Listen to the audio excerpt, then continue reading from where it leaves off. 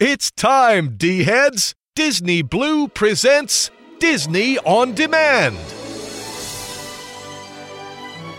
Every week, Disney Blue lets you relive the magic, the movies, and the memories with celebrity guests, the best of classic Disney, and breaking news on Disney's latest. So put on your ears and give it a little bibbidi-bobbidi-boo. Disney Blue's Disney On Demand is on the air. Now, here's your host, Jonathan Johnson. All right, all of you Disney fans, you tuned in for another magical installment of Diz Radio and the Diz Radio Show, and Merry Christmas. Yes, we have been through Halloween, Turkey Day has come and gone, we're plowing through the holidays, and now it is the official kickoff for our 9th annual Very Merry Christmas celebration, where all month long we're going to bring you all kinds of Christmas fun, goodies, holiday treats, and great things here with our 9th annual event. And to help us celebrate the holidays, the festivities, and of course the most important, Life Day, we have none other than Emily Swallow stopping in here this week. Now, Emily is currently on the Disney Plus streaming platform on The Mandalorian. Yes, the Star Wars TV show that has just taken the internet by storm, streaming devices, and so much more. She's also been part of Castlevania, Supernatural, The Mentalist, and many other things. So Emily's going to stop in, talk about what it's like being part of The Mandalorian, the #1 streaming television show currently all over the internet, as well as being part of the Star Wars universe, celebrating Life Day, and so many other things. And to continue on with our, Holiday in the Stars, Christmas in the Stars, no show would be complete without the D-Team. And you have the questions, and Aaron has the answers, and he's going to dip his hand into Santa's mailbag and answer all your questions, and I want to know. We have Dominic back with more about uncovering all those little nuances from the Disney Plus streaming platform. We also have Frank here with the Disney Quote of the Week with that little bit of wit, inspiration, and more from Walt Disney, the man himself. We have Jeremy going deep into this week in Disney history. We have Caitlin back with the wonderful women of Disney, talking about all those powerful women within the Disney company. And let's not forget Charles, who's bringing that magic for your ears in the Magical Music Review, where he's going to go deep into the newest Star Wars platform with the soundtrack to The Mandalorian. We also have news hot off the D-Wire from Rise of the Resistance opening at Hollywood Studios, the Disney Channel, and of course even the Honey, I Shrunk the Kids reboot with Josh Gad. So we have all kinds of fun on the D-Wire here this week, and all kinds of fun as we are going to celebrate and kick off Christmas in the Stars, celebrating the holidays by the start of our 9th annual month-long celebration. So before we jump into this week's show, I do want to mention that Diz Radio is proudly sponsored by Castles and Dreams Travel, and Castles and Dreams Travel is a 100% free agency. They're going to help you plan, book, prepare, and make the most out of your Walt Disney World vacation with character interactions, ticket reservations, you name it. They're going to hold your hand and walk you through the process, make it seamless. They're award-winning and absolutely free to use. So definitely check them out. Castles and Dreams Travel, the official sponsor of Diz Radio.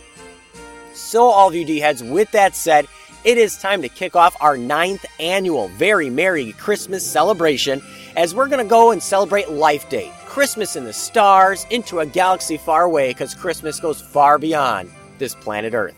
So let's officially kick off show number 230 for the week of December 5th, 2019. Oh my stars, I've never been so busy before. It seems Christmas arrives sooner each year.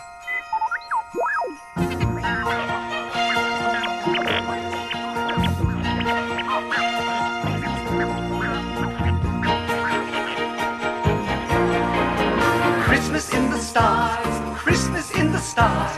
What a merry Christmas this will be.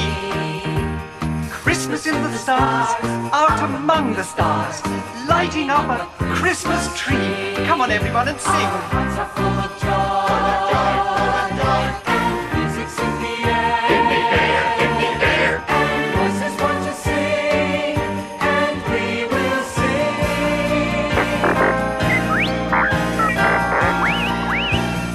Go Artu, how could you ask a question like that? Of course I'm getting ready for Christmas. It's all right here on my list. I got mistletoe and holly, I got peppermints and lollipops, and 20 different kinds of chocolate bars. Everyone will be delighted. Even I am quite excited, getting ready for Christmas in the stars. Yes, Artu, of course it's terrific, but there's more. Everyone will have a cookie. I bought extra for the Wookiee. I just hope that everybody can be here. If they all have marked the date, and if none of them is late, we'll have our greatest of Christmases this year. 2 moons above, we'll see them glow as we go sledding in the evening on the blue and frozen snow. Why is that droid floating? Because he is wearing hover skates. Take those off, R5D4. You're supposed to build the toys, not play with them. If they're not ready by Christmas, S-Claus will be furious. I agree, Artu. We had better help them. Oh, perhaps Chewie can help too. Watch out, R5D4! You are under the mistletoe! Oh no, that big furry thing kissed him! Only a Wookiee would kiss a droid for Christmas. Christmas in the stars! Christmas in the stars! What a merry Christmas this will be! Christmas in the stars, out among the stars! What a merry, merry Christmas! A very merry Christmas this will be!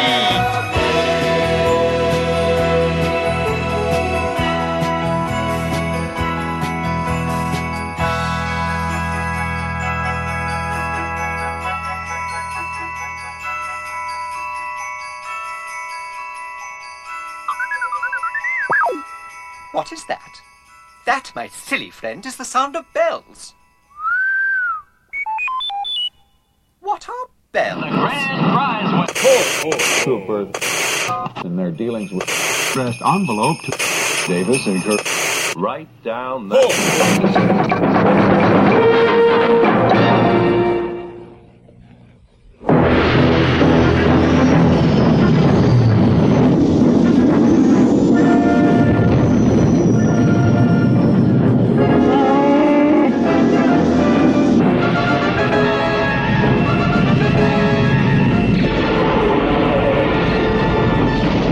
That's it, I'm turning back. I know your family's waiting. I know it's an important day. All right, we'll give it a try. I'll set your coordinates. Won't jump far. I'll get you back there in time, pal. Trust me. Our only hope now is to outrun that Imperial garbage scow, though. I'm going to Lightspeed. That's the spirit. You'll be celebrating Life Day before you know it. Stand by. Here's where we say goodbye to our unpleasant friends.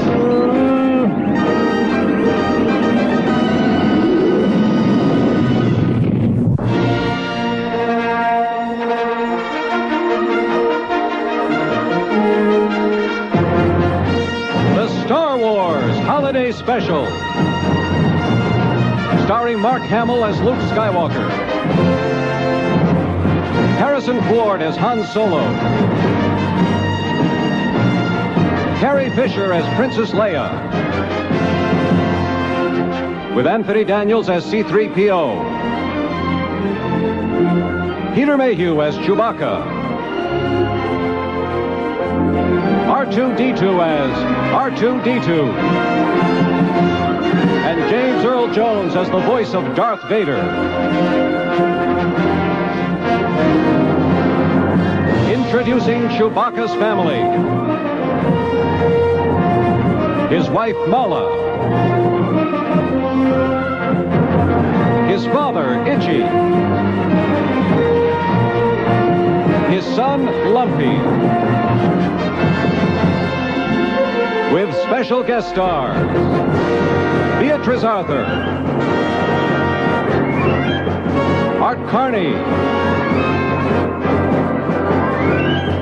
Diane Carroll. The Jefferson Starship. Harvey Korman. And an animated Star Wars story on the Star Wars Holiday Special. Hi, this is Tom Kane, the voice of a bunch of rides in the park, where you hear, "A Jedi Master, Yoda, a calamari admiral, warning you that it's a trap!" And of course, an occasional droid. Oh dear! And you're listening to Diz Radio, helping you relive the magic and the memories. Hey D-heads, you're listening to Disney On Demand. Wow, it's dark in here. Wow, and now it's too bright. Taking you on those magical journeys from your lifetime of Disney. Carrie McKeon. It's like Carrie, only with a K instead of a C and an A instead of an E, and only one R and an I instead of an I. It's Disney On Demand. Well, it started out like any normal sitting gig, you know, with the reassuring of the parent and all. Here's your host, Jonathan Johnson. I just wish I could forget the whole thing. You will, kid. You will. All right, LVD heads, so I am back, and I hope you enjoyed our Christmas in the Stars kickoff for our 9th annual Very Merry Christmas celebration, where all month long we're going to bring you all kinds of holiday goodies, Christmas fun, holiday fun. And don't worry, if you don't celebrate Christmas, we got other things for your holidays that you celebrate as well. But of course, you know, I celebrate Christmas, so I am going over the top with that. We didn't forget you either. But we are going to celebrate Christmas in the Stars, as we have none other than Emily Swallow stopping in here this week. Yes, from The Mandalorian. She is the armorer in The Mandalorian, making his armor, getting that, that steel that she's going to give to the foundlings and so many others. So it is exciting to have Emily here on the show. I am stoked for this one. We also have the D team with Aaron, Dominic, Frank, Jeremy, Caitlin, and Charles all stopping in here this week with signature segments and news hot off the D wire. I know last week we had Thanksgiving and I didn't give too much news because, I just wanted to give you a little speech from my heart, but we got news back here this week. So before I jump into that news hot off the D wire, I do want to give you all the different ways you can stay connected here at the show. Yes, as I always say every single week. And first and foremost, you can always visit our official website at dizradio.com. That's DIZradio.com. There you can find our full list of the past shows, the complete podcast archives, our latest news blogs, and more right there on our official website at dizradio.com. That's DIZradio.com. You can also connect up with us all over the social media outlets on Facebook at facebook.com/DizRadioShow. That's DIZRadio SHOW. You can also join our D-Wire Disney discussion group on Facebook as well. You can follow us on Twitter, Instagram, Pinterest, Snapchat, many other places. Just search Diz Radio, DIZ Radio, Disney Blue, that's BLU, or Disney On Demand, all of which are going to help you find our fun, unique, magical, different kind of Disney show. And if you want to stay connected instantly, I say it every single week. If you want to hear the magic in your ears, our special guests, the D team, the segment of your choice, or maybe me just rambling week in and week out, all you have to do is go to iTunes or Stitcher Radio, search Diz Radio, Disney Blue, or Disney On Demand, hit subscribe, and get the latest shows as they get released on your iPhone, your Android, your television, your Alexa, the device of your choosing. It is that easy, and you can get the latest shows as they get released instantly to enjoy the magic in your ears. And if you can't remember any of these links, just go to dizradio.com, DIZradio.com, and find all these links there as well. So all of you D-heads, with that said, there is some news hot off the D-Wire. And of course, let's start off with the news that's the most important, and we will go more into it later. But happy birthday, Walt Disney! Yes, Walt Disney's birthday is today, December 5th. The man himself. We wouldn't be here doing a show for almost 10 years. We wouldn't have had these memories growing up. The Magic Kingdom, the magic in the movies, Mickey Mouse, or anything if it wasn't for the birth of this man, Walt Disney. So happy birthday, Uncle Walt. You have affected my life more than you even realize to this day. So take a moment, wish the man a happy birthday, raise a toast, and keep the magic going for another 118 years. So happy birthday, Uncle Walt.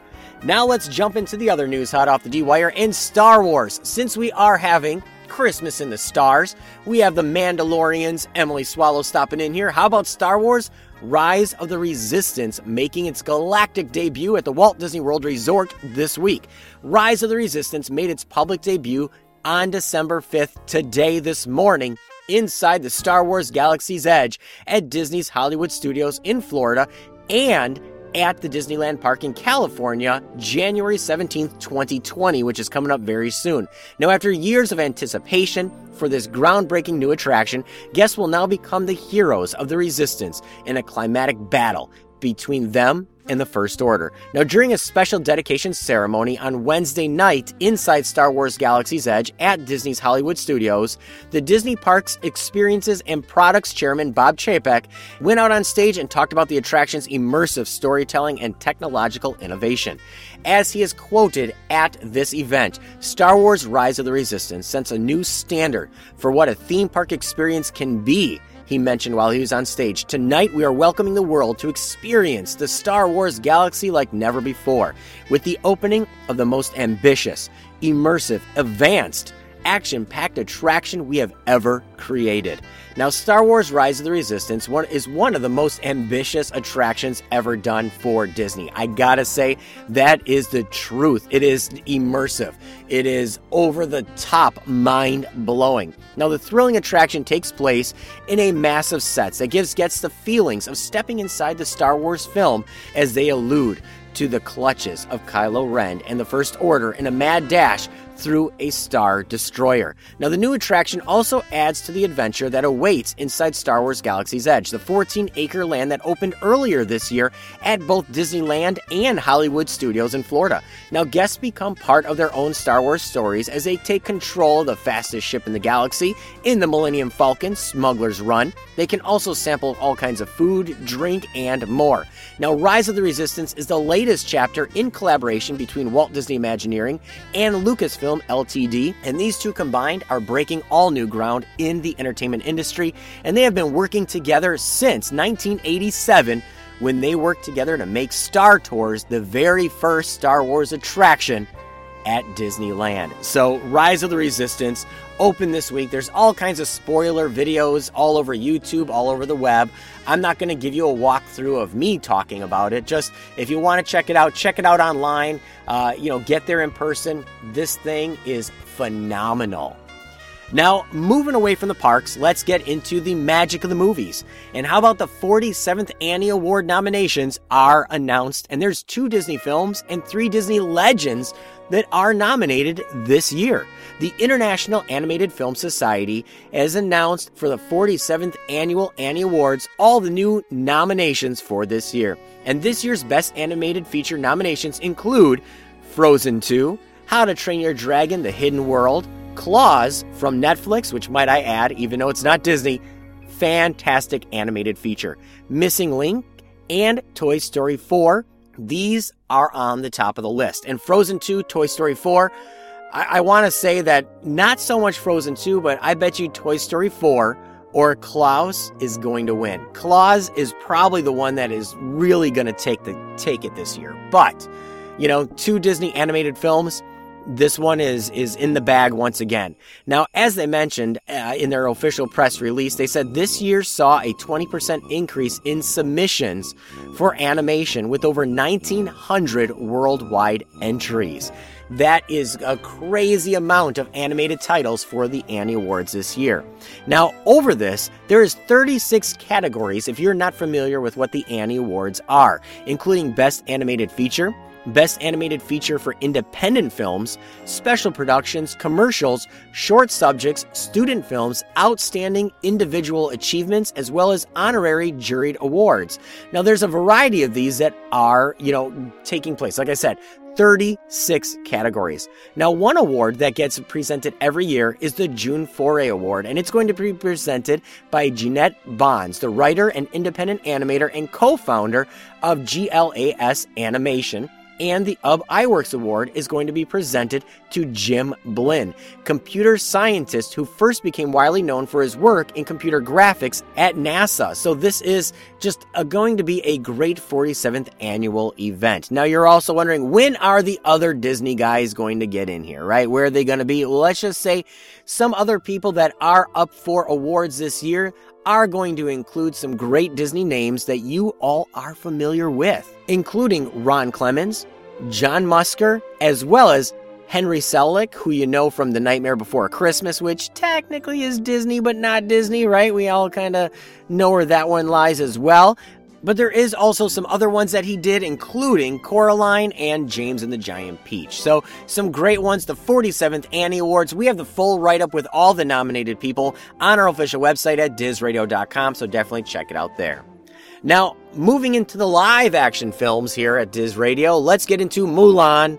Yes, the live action, I guess you could call it a remake, a readaptation. I really don't know what you would call it, but the new trailer has been released. The iconic 1998 animated film is now getting its live action remake, and it has officially got a new trailer this week. Disney's Mulan is the next animated classic to relieve the live action adaptation remake version, however you want to describe it. Now, it's directed by Nicky Caro, and the remake will be the same story as the 1998 musical, based on the Chinese legend of Hua Mulan, and it follows the story of a girl impersonating a man in order to fight the Chinese military and ward off the Han invasion. Now, nobody knows if some of the same music is going to be in this one. Is it going to be a full-out musical? Some people are thinking that they're going to change the story to be more realistic and true to the true story of Mulan. But the official trailer dropped this week. You know, I am intrigued. I would like to see some new things coming out of the Disney ballpark, but they haven't let us down with the live action remakes. They all truly are still fun. So definitely check out that trailer that dropped this week. Now let's get into one that's a reboot, a requel. I know, you're like, what the heck is a requel? You know, a requel, kind of like Jumanji, where it pays a very small tribute to the original. I mean, very small, like 2% of the film. But it's enough to say that, yes, that film happened. This is a sequel, yet a reboot of the franchise. You get where I'm going with that, right? Kind of like the Lost, kind of like Jurassic World. It's a requel, right? So how about Honey, I Shrunk the Kids?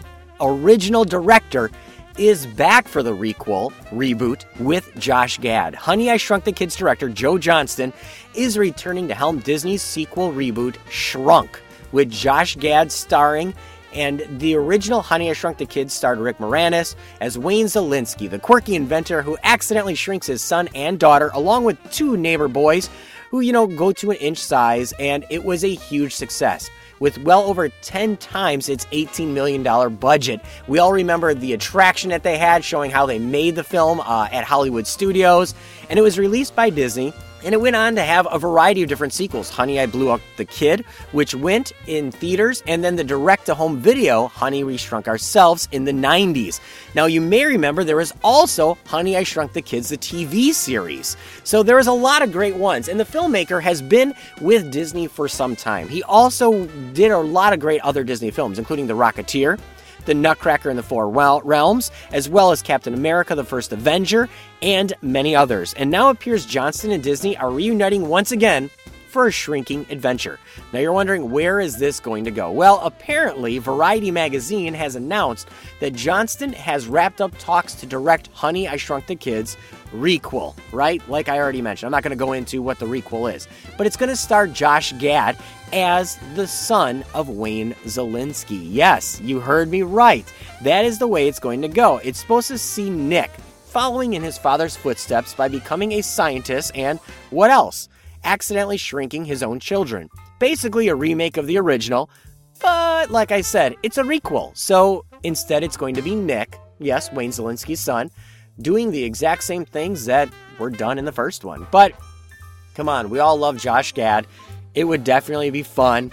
It would be amusing. And assuming the screenplay is going to be good, it is going to get a theatrical release. Originally, this was going to be slated for a Disney Plus or a direct-to-home video version.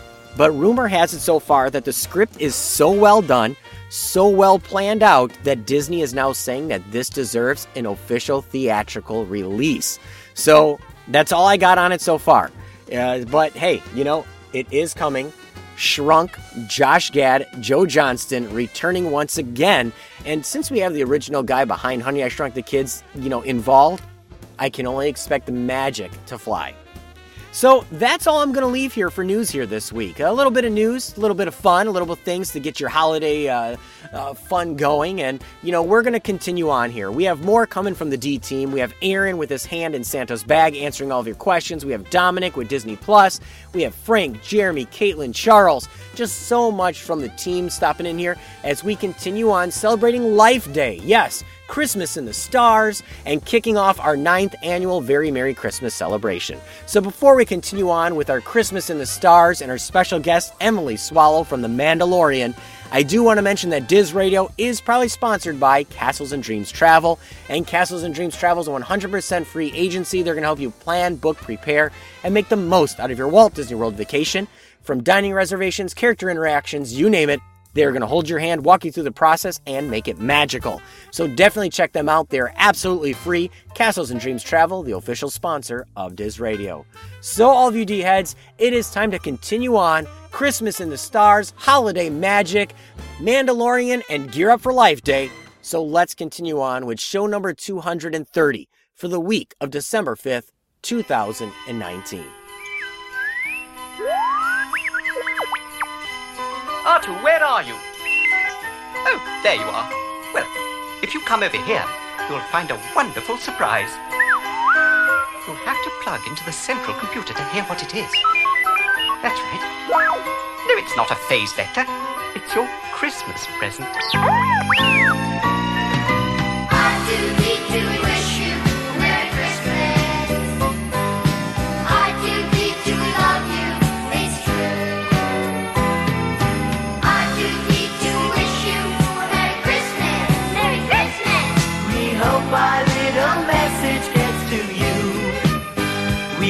Up at the winter star, we know that's where you are. Our chimney's big and round, so you can come right down. And if our wish comes true, we'll spend Christmas Eve with you. Our hearts will sing with glee as we decorate the Christmas tree. 1, 2, 3, do we wish you a Merry Christmas? 1, 2, 3, do we love you? It's true.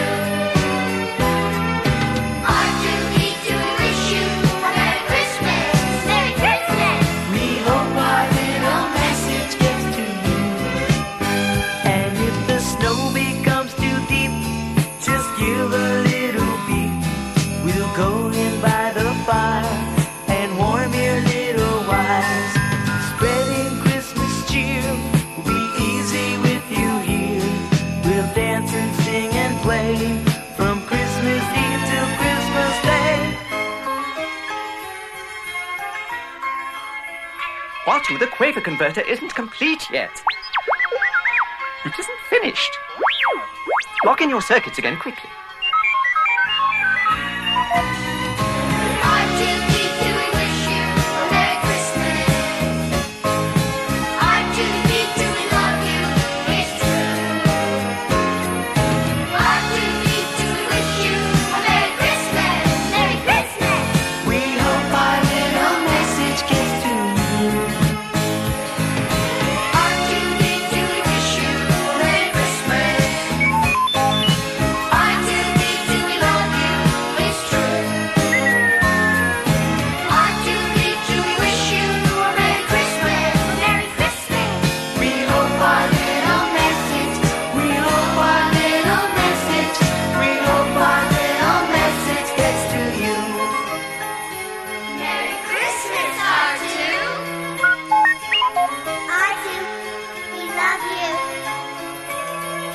Artu, Merry Christmas.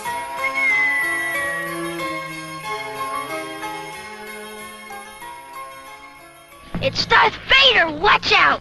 And he's got a lightsaber. It's Kenner's new Star Wars action figures, each sold separately. I got you now, Ben Kenobi. With R2-D2 and C-3PO. There's even Chewbacca and Han Solo. Someone's coming, Chewie. Who's there? It's Princess Leia and Luke Skywalker. Now I know the Force is with us. Darth Vader, R2-D2, C-3PO, and other Kenner Star Wars action figures, each sold separately. Hello from Neverland. My name is Jeremy, and I am the head Lost Boy here in Neverland, and, well, they call me the Spider-Pan. I'll talk a little bit more about this a little bit later, but for now, welcome to Great Moments in History, but only the Disney parks. Hey, I'm back! I bet some of you might have actually missed me, and you probably noticed that I sound a little bit different. I'm in a new house, have a brand new home. It's a very different room that I'm recording from. It has wood floors. I don't know if I've quite got all my sound straight out from how I might be bouncing around off the walls and off the floor. But I am back with another Disney history update. Now, I'm going to go into probably a normal format because I want to get into some things that actually happened in December, along with a few Christmas items. I have a lot of interesting things that actually happened during this upcoming week. So, December 5th in 1901, Walter Elias Disney was born to Flora and Elias Disney in their two-story cottage at 1249 Tripp Avenue in a newly developed section of Chicago, Illinois. 1986, Walt Disney Recognition Day is officially celebrated in the United States. Of course, this is because of his birthday. And in 2001, Disney fans around the world celebrated Walt Disney's 100th birthday, and Walt Disney's hometown, Marceline, had a very big event with lots of different activities. The Uptown Theater hosts free showings of 2 Disney movies that premiered there, like The Great Locomotive Chase and The Spirit of Mickey, which was like a collection of Mickey cartoons that was put out. They put those in the early evening. The stakes had sparkling fruit juice sales that began on Main Street, USA, in front of Ripley Park, where the city will toast Disney during a special ceremony. In 1930, on December 5th, Disney's Mickey Mouse cartoon Pioneer Days is released. While out west, Mickey and Minnie are attacked by Indians. Minnie is captured, and when Mickey tries to rescue her, he's captured too, but Minnie escapes and winds up rescuing Mickey. In 1941, on December 5th, Disney's Donald Duck cartoon Chef Donald, directed by Jack King, is released, and that's when Donald decides to try cooking along with a radio show and accidentally used some rubber cement when he was making waffles. That is a classic. I love that one. December 6th, 1903, Ruth F. Disney, Walt Disney's only sister and, of course, youngest child in the family, was born in Chicago, Illinois. In 1922, on December 6th, the Laugh-O-Gram silent black and white cartoon Cinderella was released. This, of course, was based on Charles Perrault's classic, and it's directed, produced, written, and co-animated by Walt Disney. It is one of only 6 fairy tales that was released from the Walt's Laugh-O-Gram series. In 1924, character actor Wally Cox was born in Detroit, Michigan. You'll have seen him in live-action comedies The Barefoot Executive and The Boatniks. Many cartoon fans might remember him as the voice of Underdog. In 1937, there was a sneak preview for Disney's first full-length animated feature, Snow White and the Seven Dwarfs, in Pomona, California. The big premiere was set for December 21st, but this was a very interesting preview because around about the third act, about 3/4 of the way through, a third of the audience got up and walked out. Now, everybody had been responding pretty enthusiastically right up to the end. We later find out the people who got up and walked out were college students that had to get back to their dorm for curfew. In 1953, December 6th, actor and theater producer Tom Hulce, the voice of Quasimodo in Disney's 1996 animated release, The Hunchback of Notre Dame, is born in Detroit, Michigan. December 7th, 1904, Clarence Charles Ducky Nash, best known of course as Donald Duck, was born in Watonga, Oklahoma. In 1910, trumpeter, bandleader, singer, composer, and actor Louis Prima, who's known, of course, for playing King Louie in The Jungle Book, is born in New Orleans, Louisiana. In 1986, on December 7th, the Disney Channel begins to broadcast 24 hours a day. Previously, it had been airing for only 18 hours a day. Moving on to December 8th, director-producer Richard Fleischer, son of Max Fleischer, is born in Brooklyn, New York. Now, Walt wanted Max Fleischer to work with him. They had been rivals in animation for a long time, but Richard is actually the one that ended up working with Walt on directing 20,000 Leagues Under the Sea. In 1916, actor, filmmaker, and author Kirk Douglas is born in Amsterdam, New York. Of course, you'll know Kirk Douglas from 20,000 Leagues Under the Sea, as well as a lot of other movies, but we're going to stick to his Disney work. In 1932, on December the 10th, Disney's Silly Symphony cartoon Santa's Workshop, directed by Wilfred Jackson, was released. 1937, the 9-minute Disney short Donald Duck's Ostrich, or also known as Donald's Ostrich, was directed by Jack King and released, written by Carl Barks. That's, of course, when an ostrich gets free of her shipping crate and swallows everything in sight. Train station agent Donald Duck is in for a hectic day. In 1939, the first Donald Duck Sunday page was published, and like the daily strips, the Sunday pages were written by Bob Karp and drawn by Al Taliaferro and distributed by King Features. That's it for this week's History Lesson, D-Heads. Remember, you can find me on a podcast called Neverland to Disney and Beyond, where, as I've mentioned, I am head Lost Boy. They call me the Spider-Pan because every Lost Boy has to have a nickname. Lost girls don't get nicknames because, well, girls are too clever. They don't get lost. But we do give nicknames to our pixies. Head on over to neverlandpodcast.com and find out all about it and join in the fun we're having here in Neverland. Until next time, keep a pixie in your pocket.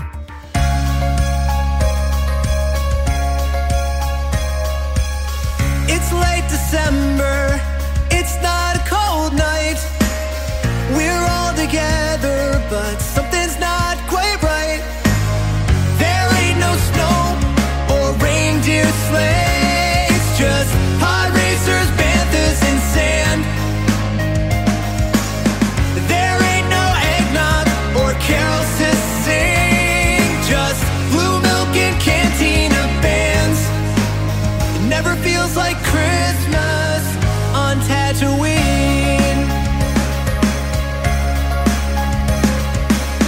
It's Christmas Eve now, and I can barely sleep. But it's not excitement, it's just because the heat and the Tusken Raiders stole all our presents, and Jawas took our decorations. This holiday has always been ruined on this desert planet with two suns. Never feels like Christmas on Tatooine. Christmas on Tatooine. Christmas on Tatooine. Christmas on Tatooine. Christmas on Tatooine. And if I could, I'd move to Hoth, because I've heard it snows there all year. And maybe then I'd have more Christmas spirit than I ever could around here. Never feels like Christmas. Never feels like Christmas. Never feels like Christmas on Tatooine. Christmas on Tatooine. Christmas on Tatooine. Super. In their dealings with addressed envelope to Davis and Kirk. Write down that. What is it, Mr. Luke? I'm not sure. You saved my life. Thank you. You are alone? I have two droids. We've come in search of a ship that crashed near here. Maybe I can help you. I am Boba Fett.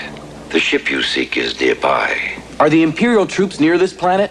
They are here, friend, and growing more powerful. How far away? Settle down. All they do is eat. This is all we have, but he's welcome to it. You are foolish to waste your kindness on this dumb creature. No lower life form is worth going hungry for, friend. I take it you have no love of the Empire. I don't. Well, neither do I. It will be easy to find the ship you seek. Follow me, friend. Don't you think it might be imprudent to trust him so quickly, sir? He's our only chance. And besides, he seems like a friend. Indeed. Friend is merely a term that is often misused. Did R2 say that? Hey, I'm Jonas Suotamo. I played Chewbacca alongside Peter Mayhew in Star Wars The Force Awakens, and you're listening to Disney On Demand.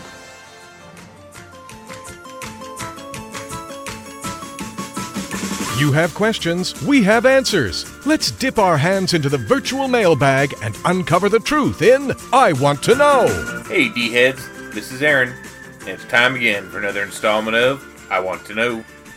Well, I hope everyone had a great Thanksgiving, and now it's time to make way for that jolly fat guy and Christmas. I'm already enjoying the Christmas lights and the music of the holidays. This weekend the tree goes up and the baking begins. And this show kicks off our very Merry Christmas shows, so enjoy. Hope everyone is enjoying the holidays in their neck of the woods. Well, Santa's sack is full, so let's reach in and see what questions we have for this week. Our first question is from Kira Foster of Detroit, Michigan, and she writes, Diz Radio, recently found you on the Rankin Bass group on Facebook. I know, odd connection.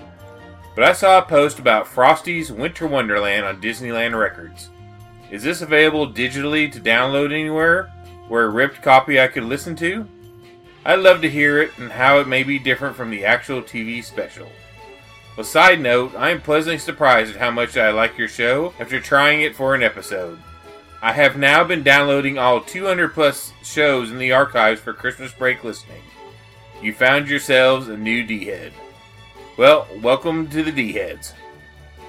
Rankin & Bass presents Frosty's Winter Wonderland is a 1976 Disneyland Records LP based on the 1976 Rankin Bass animated Christmas special, Frosty's Winter Wonderland.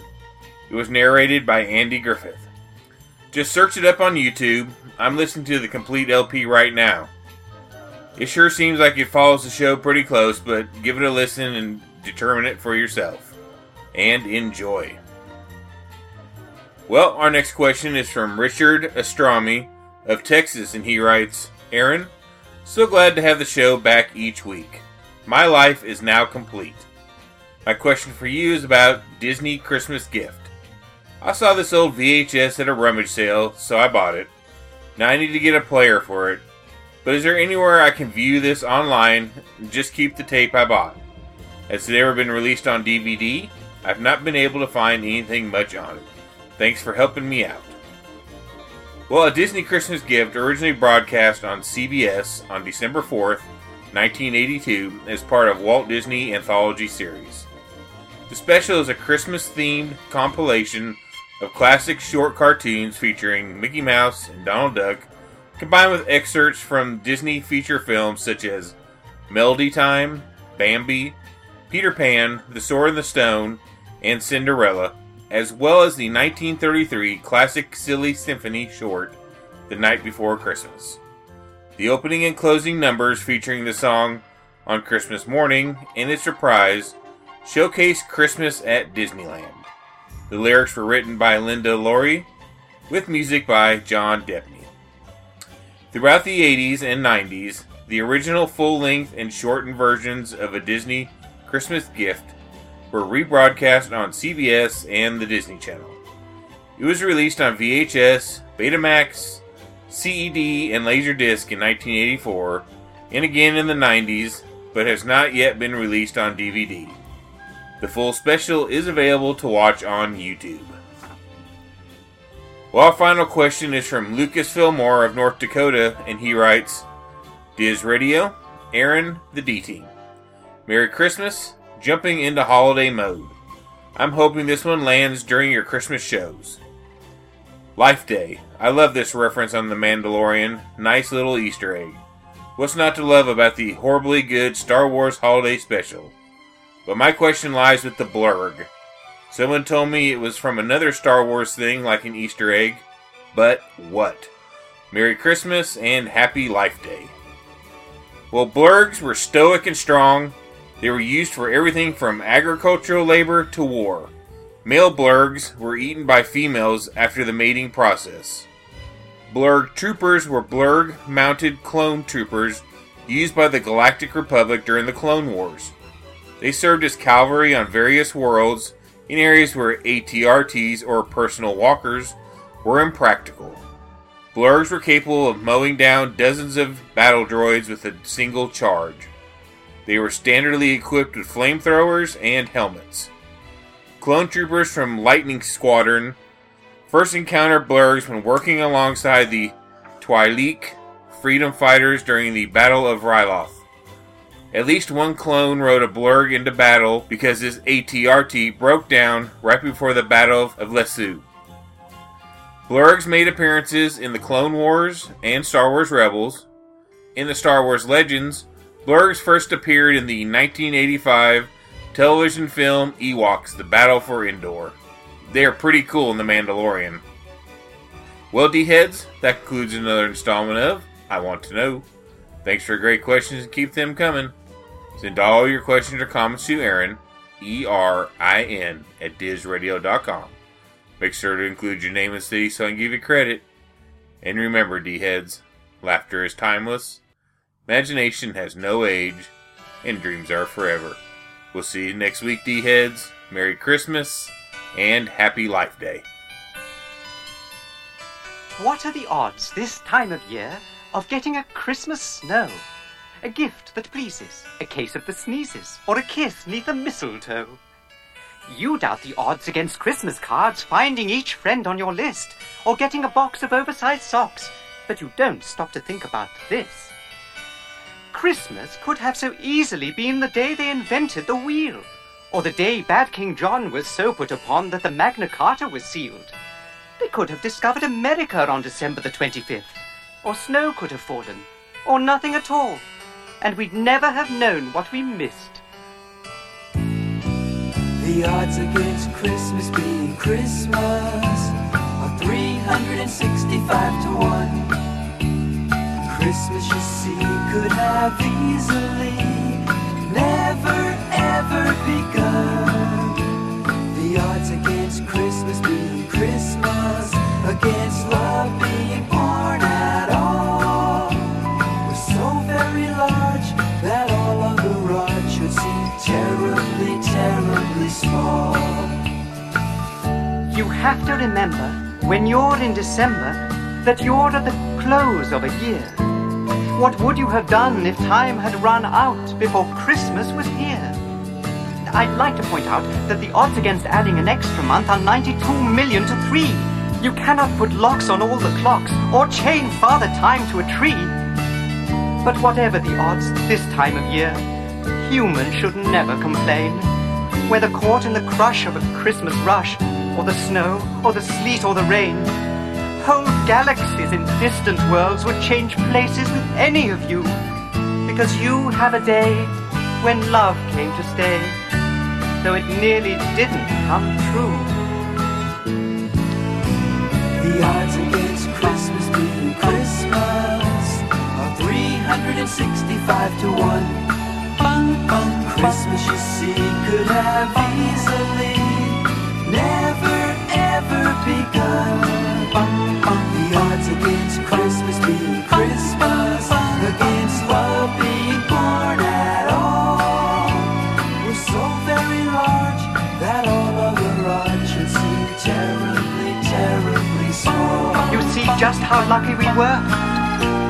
The odds against Christmas being Christmas are 365 to 1. Christmas, you see. Hello, everyone, and welcome back to another installment of Disney Quote of the Week. This week, December 5th, marks Walt Disney's birthday. Now, born in Chicago in 1901, Disney developed an early interest in drawing.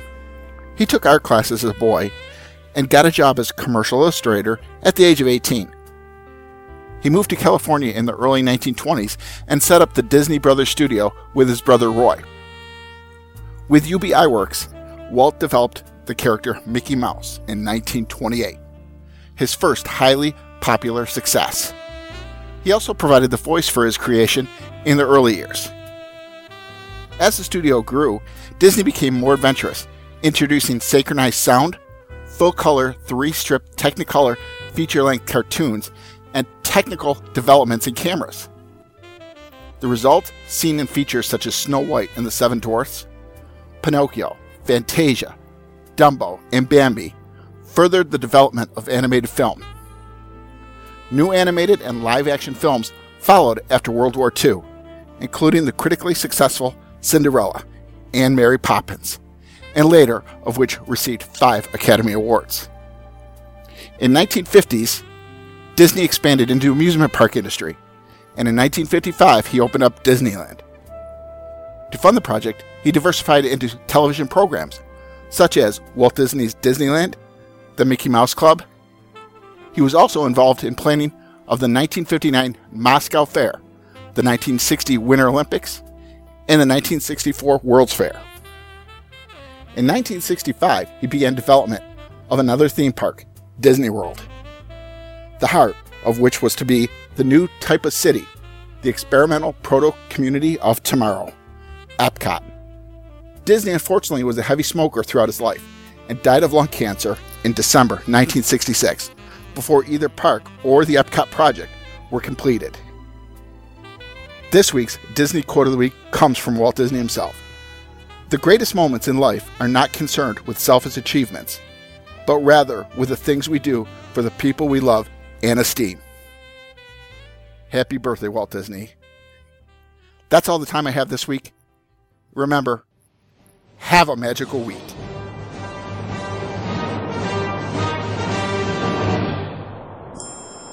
You better watch out. You better not cry. You better not call on yours, Jedi. The Empire is coming to town. We have a Death Star. We tested it twice. Tracking down rebels and ending their lives. The Empire is coming to town. I have a very bad feeling about this. We see you when you're training. We know you use the Force. We know about your sister now. It's kind of gross. You better watch out. You better not cry. You better not call on your Jedi. The Empire is coming to town. Hi, this is Hillary Tuck from Honey, I Shrunk the Kids and Camp Nowhere, and you are listening to Disney on Demand. You've taken your first step into a larger world. Ready for this? We'll all be together at long last.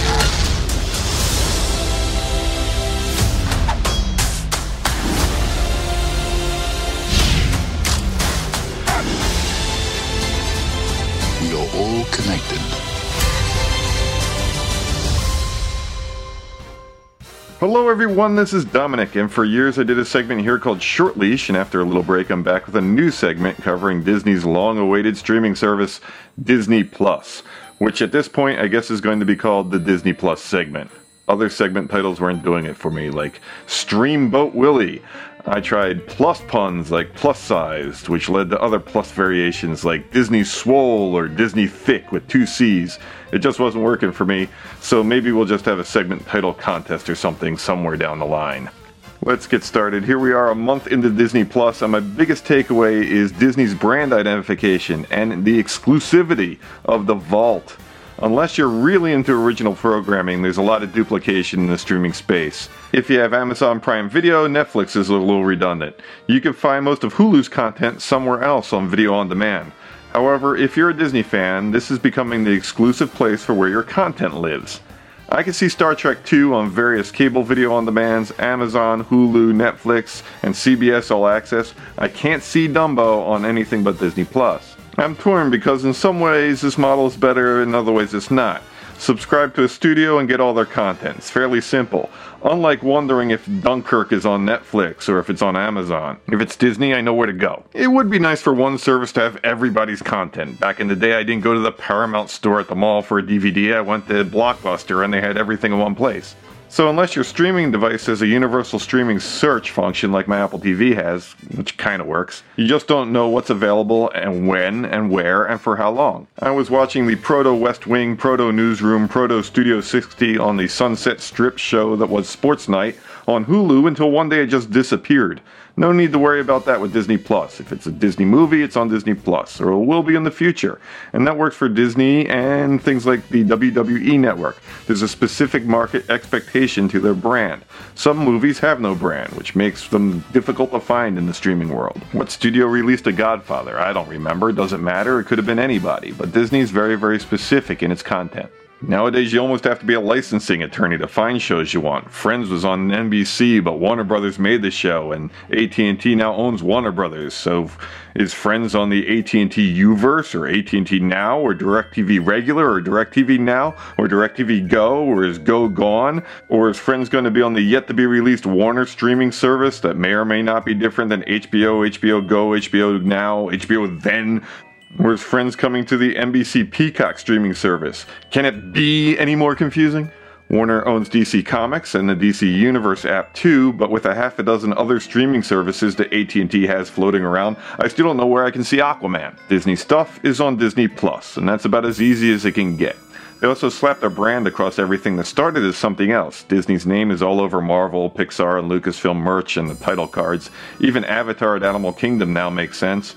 With Disney Plus, you know what you're getting, and with very few exceptions, you're pretty much getting it all. So I kind of wish they didn't sell off Miramax in 2010. First off, I thought they learned their lesson in the early 20s when they lost Oswald the Lucky Rabbit to Universal. Never sell anything. Now they just troll Universal by buying properties that Universal spent hundreds of millions of dollars to install in their theme parks. You took out Back to the Future to put in The Simpsons? Ha! We own The Simpsons. How fun would it be if Disney still owned Miramax and after you're watching the Apple Dumpling Gang, the next thing to pop up is Pulp Fiction? Oh, I'm sorry. Did I break your concentration? Oh, well, what could have been? So what was on the Disney Plus viewing menu this week? Of course, as a child of the 70s, I'm required by law to watch Star Wars, so I fired up Episode 4 of The Mandalorian. In Episode 3, The Mandalorian says he has never taken off his mask. Have you ever removed your helmet?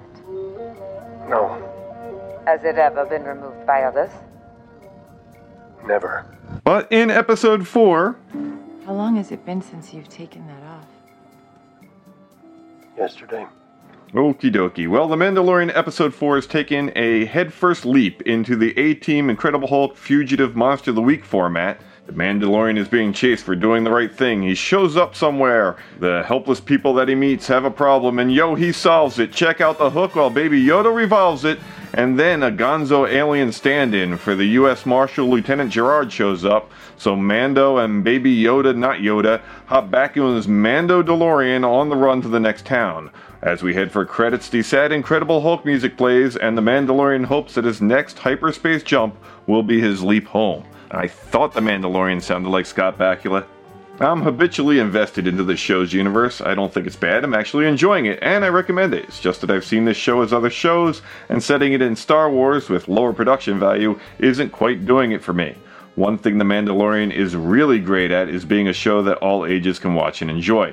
No matter your age, you'll believe it's written for your sensibilities. My youngest watches it, and so does my father, and there's 60 years between them. And that speaks to its entertainment value across all ages. And that wasn't the case as I hit the vault to watch The Clone Wars.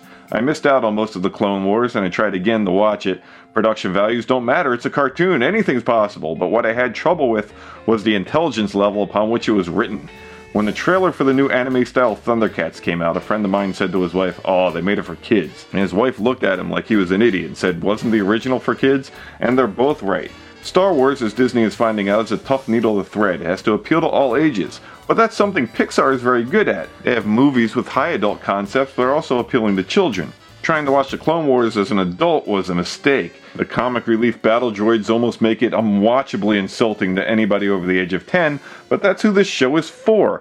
I just wish it could have that alchemy the Mandalorian has, where it's entertaining for all ages. Also from the vault, I checked out the original Tron. How inside baseball was this movie when it came out? All that computer IT technobabble that they threw at an audience that most likely had never used a computer? At that point, that script is probably more risky than the visual effects. The effects, by the way, look great because they fit the time period. Strangely, it didn't look dated. It accurately resembled what computer graphics looked like in the early 80s. If I got stuck into a computer in 1982, it would look like Tron. The Compton actors aren't that great by today's standards, and the shoehorned-in animated Vic character is Tron's version of a Porg, but whatever. I see Tron maybe once every 10 years, and I think it's gotten better every time I've seen it. As Siri, Alexa, machine learning, and AI becomes more and more intrusive into our lives, Tron's themes seem to resonate stronger and stronger with time. I also threw on Avatar, mostly as background noise. I know it's Pocahontas with giant blue cats, but the images were so vivid and captivating that I forgot how contrived the script was, and remembered why this movie made $2 billion. It's still a hypnotic spectacle that I seem to appreciate more and more every time I see it. For originals, I'm still waiting for a new Pixar in real life, but I can barely keep up with Leslie Iwerks' documentary series on the Imagineers. I hit the episode where Frank Wells and Michael Eisner take over and finally right the ship after many missteps after Walt and Roy Disney's death. I admit I'm a Disney World snob. Disneyland is far and small, and why go anywhere other than Florida? It's the biggest, it's got the most stuff to do. But after seeing the building of Euro Disney and Disneyland Paris, I have some park envy. Watching the amount of time and design and money that went into building that place makes me want to buy a plane ticket to Paris. Not to see Paris. I've done that and I want to go to Disneyland Paris, like now. Their versions of Big Thunder Mountain and Space Mountain look spectacular. They actually covered the idea that maybe they spent too much money and made it too good because France rejected it as a foreign company invading. And I just don't understand why they didn't just surrender like they usually do. Also in the documentary, they cover the principles of designs that Imagineers use, and for the first time I realized what Universal Studios is missing. They have world-class IP and attractions, but there's that little something missing, and after seeing this documentary, I'm pretty sure I know what that is. No spoilers, check it out. See if you can figure it out for yourself. This episode ended with Frank Wells' death and the effect that it was to have on Eisner and Disney, but it was nice to see Eisner in a positive light. Most people focus on Eisner's end with the company, but for me, he was the face of Disney growing up. It was nice to see him get the credit he deserved for moving Disney forward at a time where it could have been gobbled up and sold for parts by other companies. So that's it, and it was another fun week of streaming away on Disney Plus, and I'll continue to report back each week with some Disney Plus watching reviews and more. I do have an official Diz Radio email, so I'd love to hear from you with a hi, some questions, suggestions, or something you'd like me to cover on Disney Plus. Reach out at Dominic@DizRadio.com. That's DOMENIC@DizRadio.com. I can also be found on the internet on Twitter at WDWPlanTunes and on YouTube or your favorite podcast apps by searching WDWPlanTunes or by visiting plantunes.com. If you want to see some snarky cartoons about planning Disney trips, that's where you go. So that's it for this week. Thanks for listening. Seems like everyone is getting ready for that one big holiday. But I'm more excited for something else. Remember, the Force will be with you. Always. I got lost in a galaxy far, far away. I watched all 6 episodes in just one day, and the new one is coming. It's coming very soon. I've been crying tears of joy since the beginning of June. I don't really care about Christmas this year, cause I'm gonna be at The Force Awakens premiere. Yeah, I'm gonna see Luke, Leia, Finn, and Poe. So why would I even care about the mistletoe? I don't need a gift to make me happy. I don't really wanna write a card that's crappy and sappy. Peace on Earth, goodwill toward Kylo Ren. Oh hey Chewbacca, how ya been? I don't have a Christmas spirit, just a Star Wars grin. And I'm probably gonna cry when I see the Millennium Falcon. I'm so sorry Santa, I'm not trying to be mean, I'm just more excited for what's going to be on the big screen. I don't care about Christmas or the deals in the stores. All I'm dreaming about is Star Wars, Oh Santa, go back to the North Pole. Oh Santa, please Santa, we've got Han Solo. Oh Santa, please you're ruining this holiday. Oh Santa, I'll take Star Wars any day. Now Rey is bae, I'd say that all day. I'd like to ride with her on a one-horse open sleigh. Jingle bells all the way, use the Force they say. You know I'm Gryffindor all the way. Wait, wrong movie. I'm sorry. Everyone is waiting for the Christmas snow, but who cares? I'm about to see Han Solo. Who needs to be under the mistletoe when he can be in front of the lightsaber glow? Santa Claus? Pause, because I can't hear you over the applause. Take your reindeer and go back to the North Pole. My boy BB-8 knows how I roll. You're looking for cheer in all the wrong places. Happy faces, pod races, rebel bases, space chases. Now come on, you don't have to be a hater. I mean Scrooge is pretty much just a Christmas Darth Vader. So wish upon that Christmas Death Star, because the holidays are just a trap, right Akbar? And if you think this is dumb, then it's a rule of thumb that you're nothing but some rebel scum. Oh Santa, go back to the North Pole. Oh Santa, please Santa, we've got Han Solo. Oh Santa, please you're ruining this holiday. Oh Santa, I'll take Star Wars.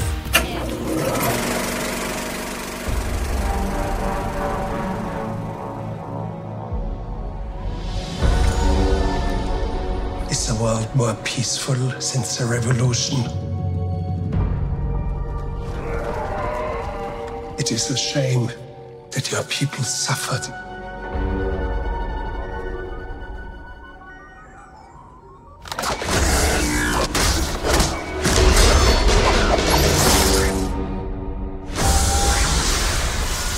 But bounty hunting is a complicated profession.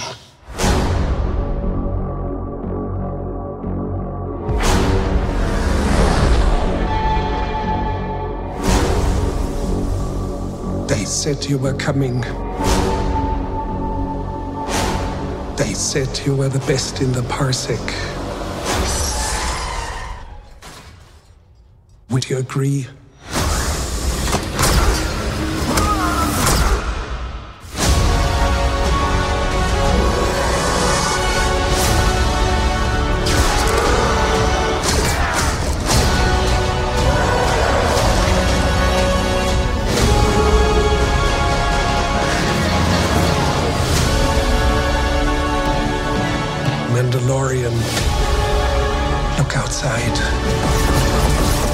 waiting for you.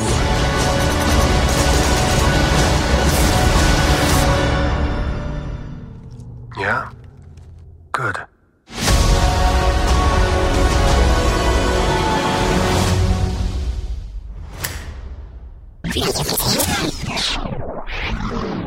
Lights, camera, action! It's time for this week's Disney On Demand special guest.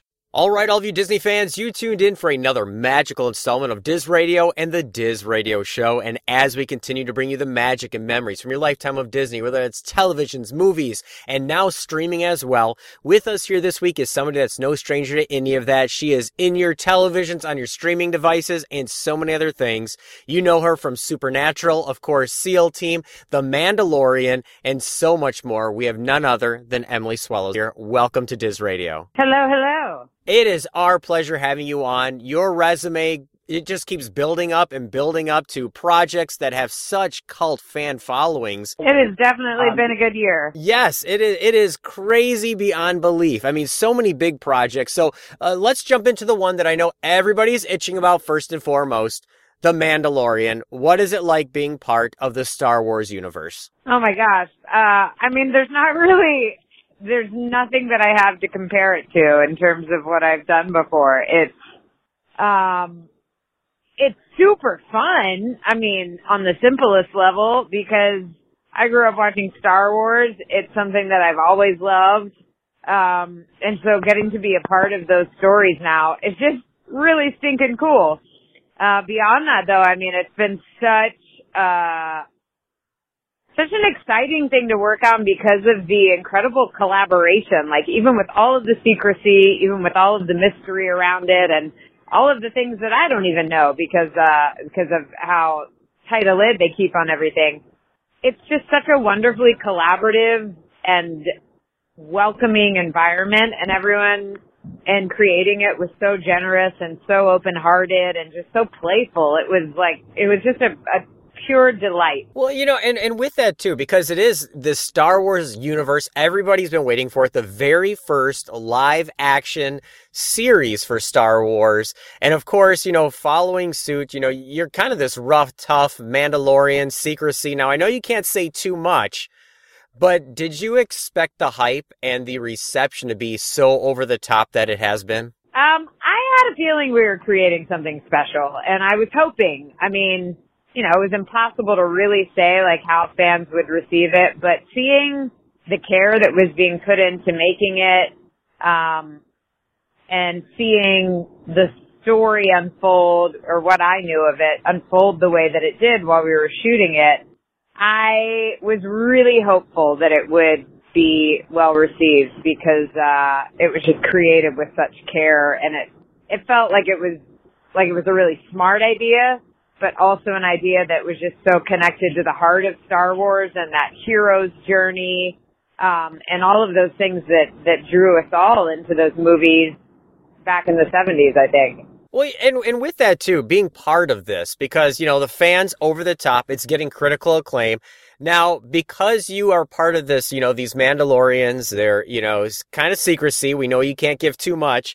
So when you're wearing the helmet and the armor, were you just like looking through it, trying to be all badass as well, even though we couldn't see the expression on your face? To be completely honest, I felt anything but badass when I was wearing it, because the experience of being inside it is pretty comical. Our vision was incredibly limited.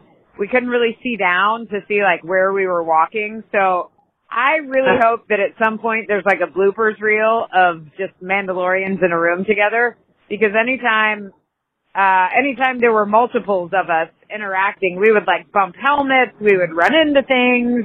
I didn't always know like where I was stepping, if I was gonna, like if I had to step up onto something, I didn't know if I was gonna make it or not. Being inside it was not nearly as awe-inspiring as it looked, and I'm really glad that it looks so good. I guess, are we going to be able to see your character as part of the overarching storyline throughout the entire season? Is this going to be kind of the Mandalorian's go-to person to build this armor piece by piece over the course of the season? That's something I cannot disclose. Yeah, I think it looks like the Armorer is somebody that would be useful for him to come back to, but I can't tell you whether or not that actually happens. Right. Well, you know, it's always with the secrecy, but we don't want to have any spoilers, of course. Now, you know, before we move on to a couple of other things that you're working on too, but with The Mandalorian, Disney's streaming service, people are just wanting more and more and more. So when you went back, and did you have a chance to screen the episodes, and were you just lost in the entire story, this spaghetti western, and of course the Baby Yoda? Well, the Baby Non-Yoda. Right, the Baby Non-Yoda. So when you watched it yourself, were you just taken back by how the music played and the tone and the lighting? And you know, it's 10 minutes into the show before any dialogue is even spoken. So that's just such strong storytelling there. Is this the kind of thing that we can expect out of the entire series? Yeah, I mean, I have seen the first 3 episodes, so I can't speak beyond that. I think that one of the things that is, I mean, and I will say that I have been completely captivated watching it. Even knowing, you know, from reading the scripts what was going to happen, it was just an unreal experience to see how it all fit together. The cinematography and the puppetry with the CGI and, you know, the things that were actually shot versus the things that were filled in afterwards. And then I just think that the soundscape is incredible. I love the music, and I love the silence when there is silence. And I think that one of the things that's going to be really cool, what I know from talking to the different directors, is that they each felt like even though everyone was collaborating and telling, you know, a different piece of this overarching story, they also felt like they had freedom to put their stamp on it. So I think that we will probably see some differences in style from episode to episode. But I think that because of the collaboration that was happening, and the directors have spoken about how they did, you know, they talked to each other while they were shooting their individual episodes, and they shared, oh, forgive me, there's a big motorcade going by me right now with lots of sirens.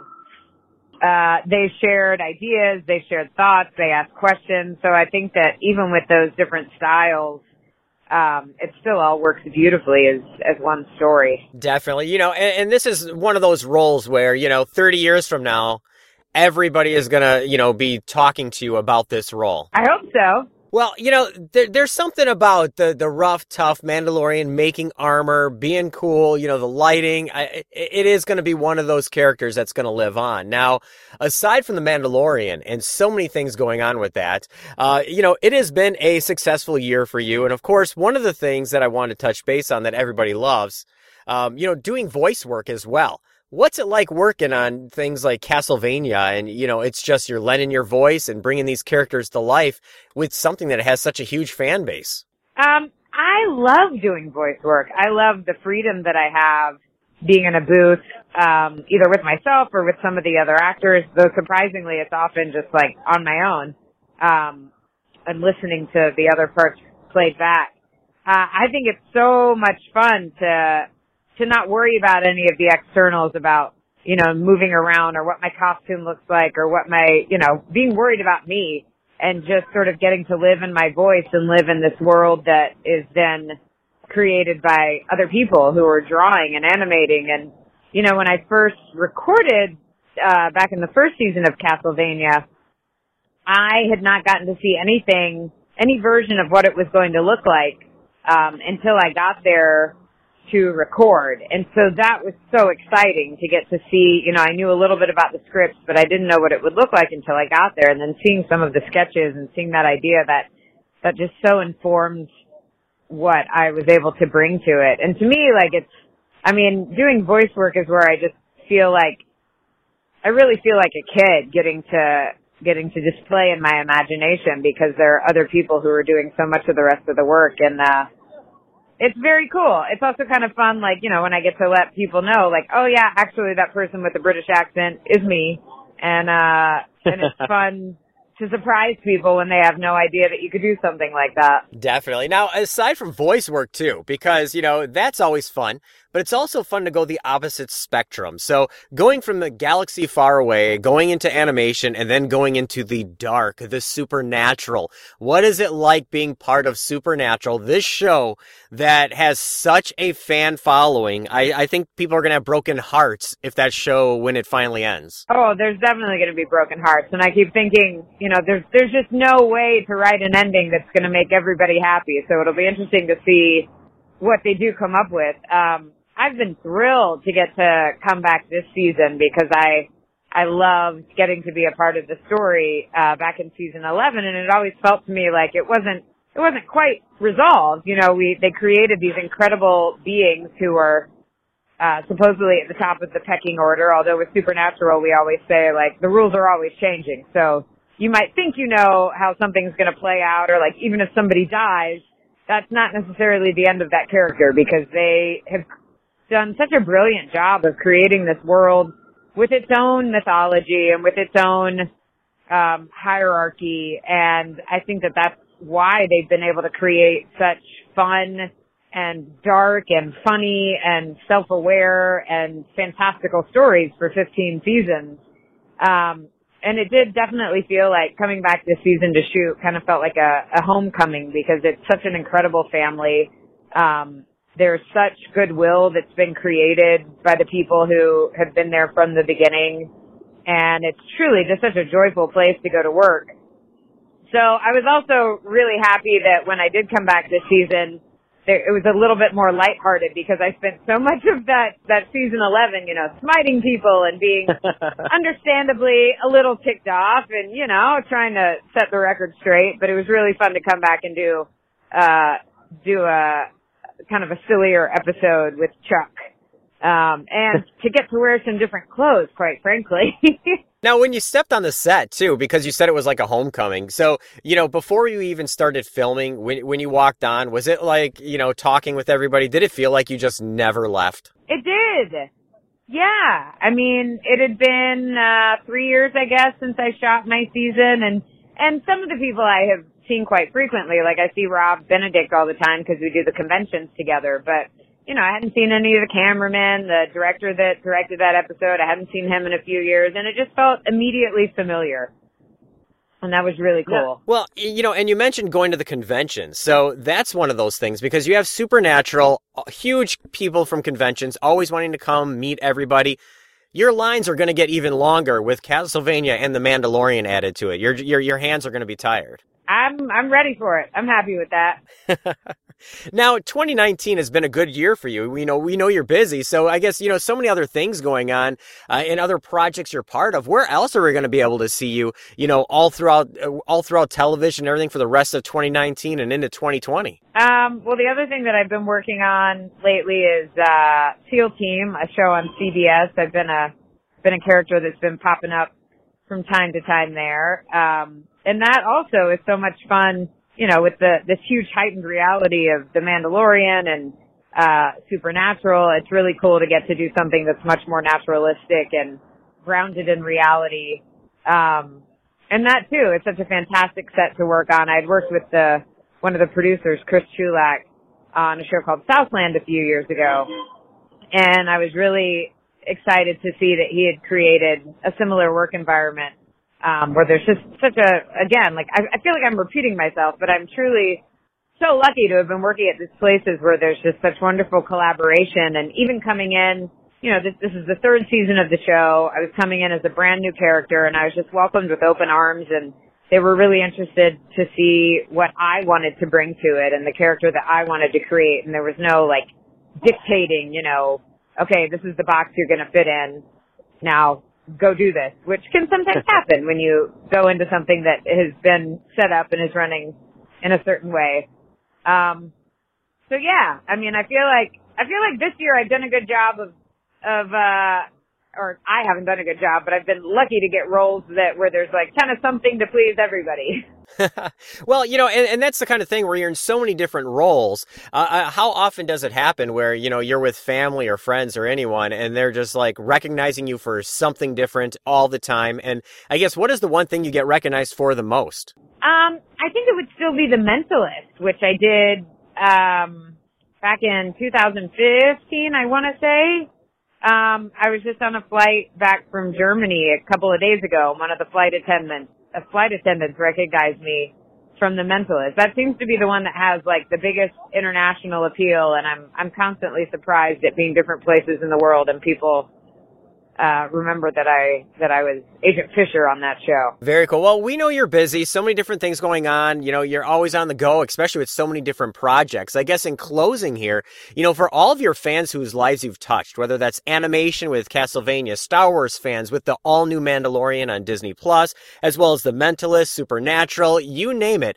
Do you have any final words you'd like to leave out there for all of your fans who, you know, are just wanting more and more from you? I just really want to say thank you, because there's no way I would get to do the thing that I love if there weren't this incredible support from the fans. I mean, I'm so moved every time, and this is one of the things I really love about the conventions, is getting to connect with the fans and to hear about what individual aspects of Supernatural or The Mandalorian or whatever, you know, what it is that touches them and what it is that they connect to.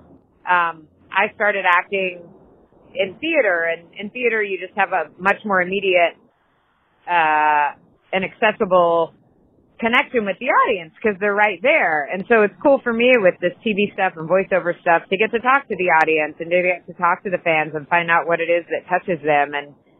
And for as many times as they talk about something that I can say like, oh yeah, I think that's really cool. I totally knew you would dig that. There's also so many things that they pick up on that I might not even have noticed. And so it's cool that I get to learn from them about the stuff that I'm doing, and I get kind of a different vantage point. So thank you is really the only thing that I can say. Well, it was our pleasure having you stop in. Everybody can see you, of course, Supernatural, The Mandalorian, which I know is just, you know, breaking down, you know, Wi-Fi signals everywhere. And, you know, it's our pleasure having you stop in, Emily, anytime, talking about all the different projects you're working on. And I'm excited to see where everything goes in 19 and 2020 with you popping up everywhere. So thanks once again for stopping in. Thank you. It's great to talk.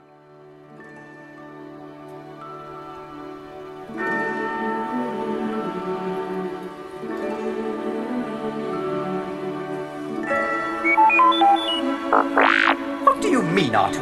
That noise is singing, you silly bucket. What, me teach you how to sing? Well, I don't know if I can, Artu. You see, it's rather complicated. But perhaps I can explain music if I try to sing you the explanation. You see, there's a kind of sound you won't find in your mem.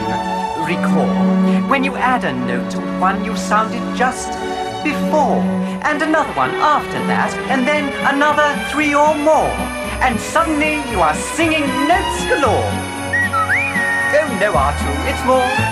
There's a kind of feeling when you sing a melody, and another person sings along in harmony. It's the loveliest thing that you can do to make your voice sound grand.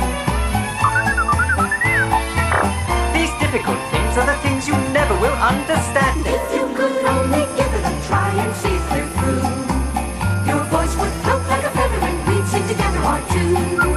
Just get your circuits buzzing, a mere half dozen will do. If you could get them ringing, then we all will be singing with you. Now sing, Artu.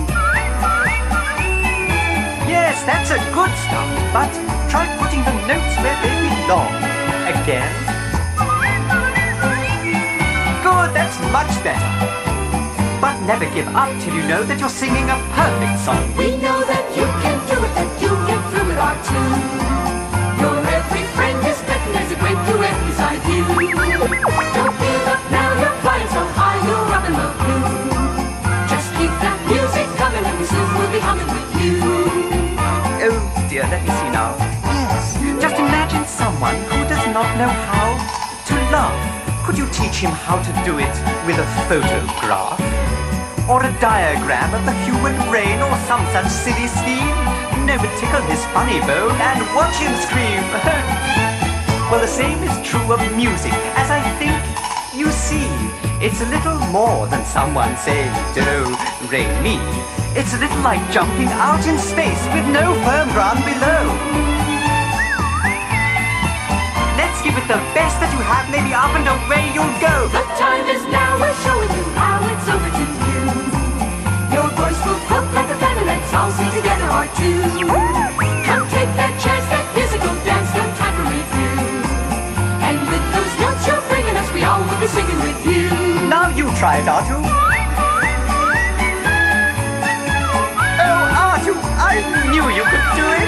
I knew it. Again. Oh, Artu, that's wonderful. Now get your circuits together. Are you ready? Take a solo.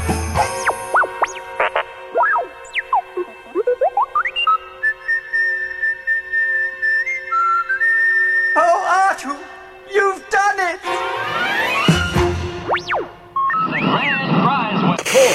Super. In their dealings with addressed envelope to Davis and Kirk.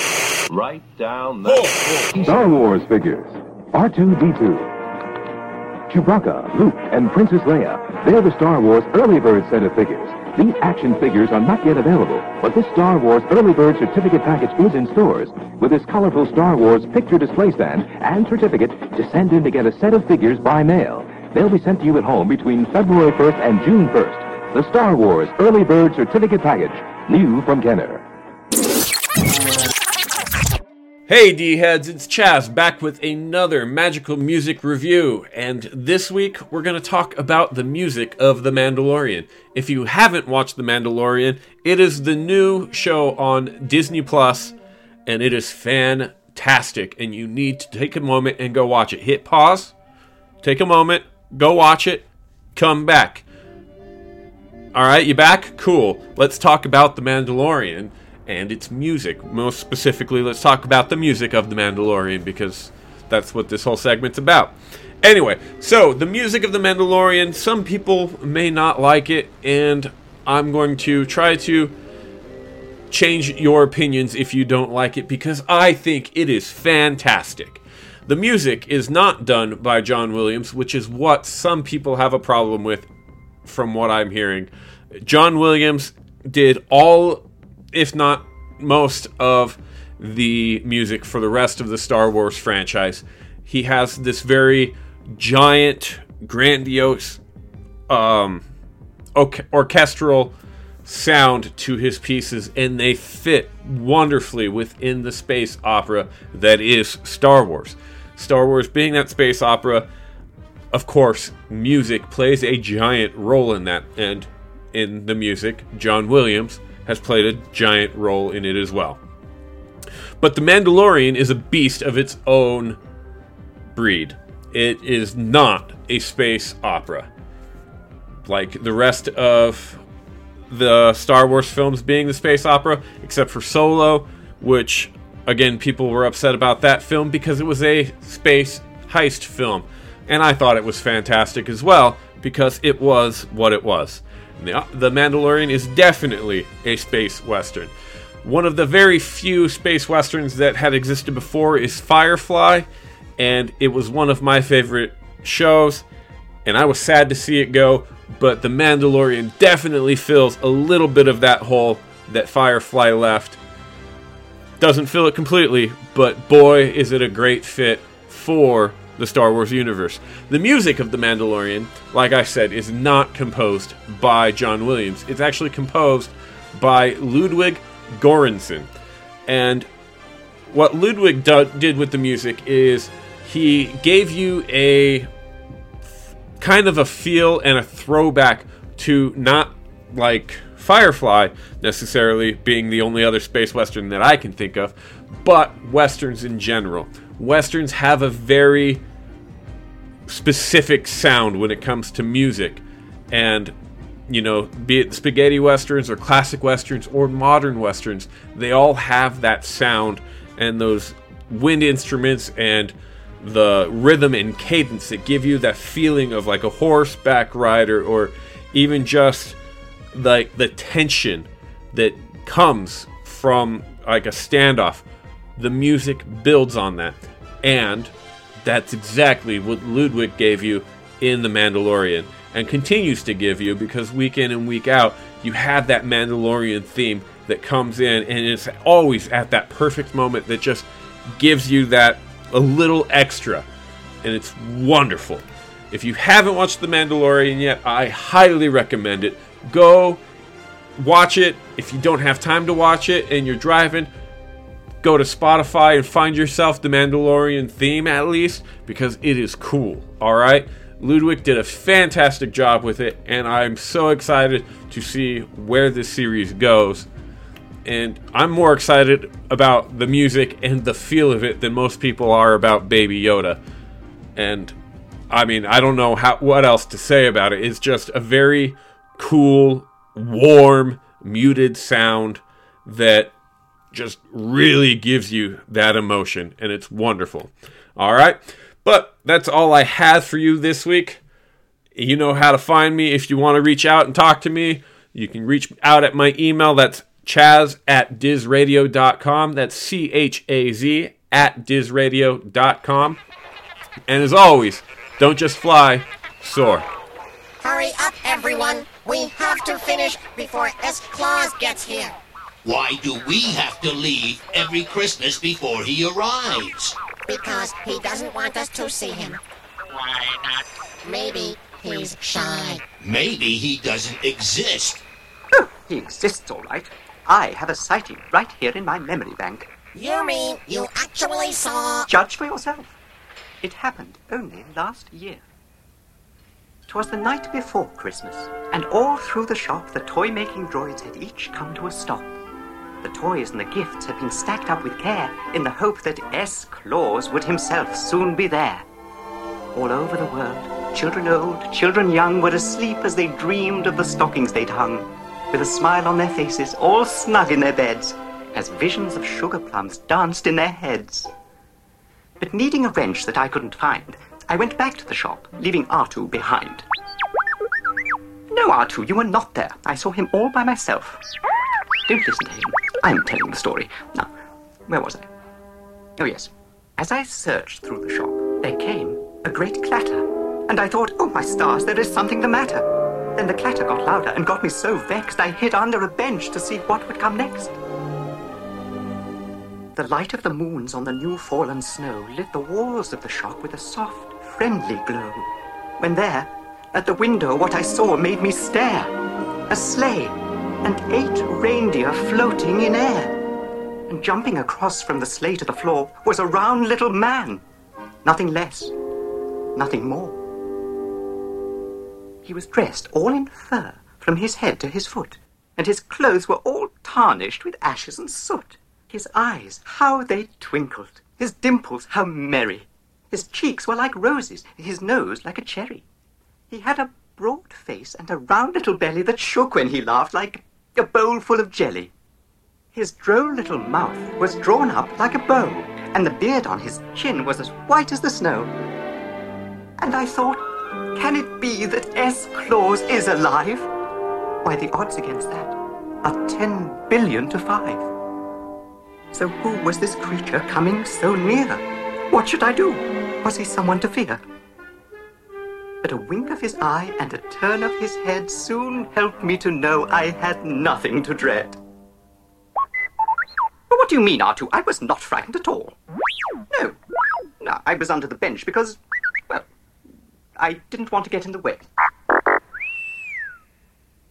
Wait. Here's the best part.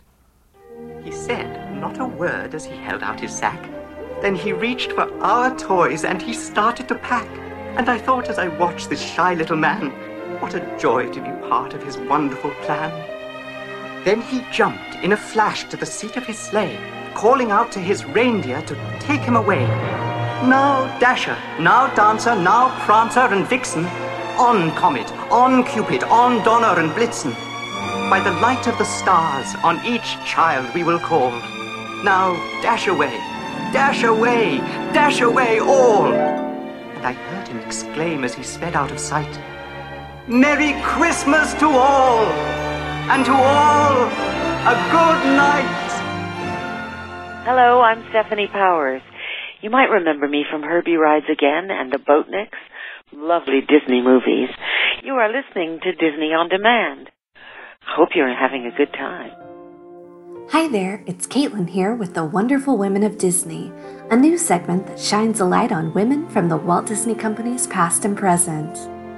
With the premiere of Star Wars: The Rise of Skywalker just a few weeks away, it's a great time to reflect on some of the women and men who have championed diversity in the Star Wars canon over the years.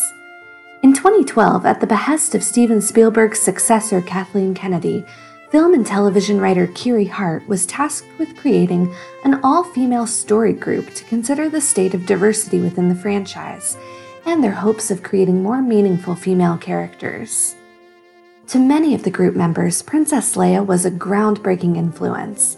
As Hart said, Leia was doing a bunch of things in movies that women didn't usually do. But even in 1977, women only spoke 6.3% of the dialogue in A New Hope. By contrast, 27.8% of the dialogue in The Force Awakens was spoken by women, and making even more progress, 44.7% of dialogue was spoken by non-white actors in Rogue One. Over the years, the makeup of the Lucasfilm Story Group has also changed. It is now comprised of 4 women and 7 men, 5 of whom are people of color. They have reported that more interactions a character has, the more vital they're considered to the story. And in creating a more honest reflection of the world, more vital characters must accurately depict this world's diversity. From Carrie Fisher's Princess Leia to Daisy Ridley's Rey, to Kelly Marie Tran's Rose Tico, to this week's guest, Emily Swallow, the armorer from The Mandalorian, we can't wait to continue meeting the smart, strong, and interesting female characters of the Star Wars universe. And we're grateful to the Lucasfilm Story Group for helping ignite the spark. Princess Leia said it best, "Somebody has to save our skins.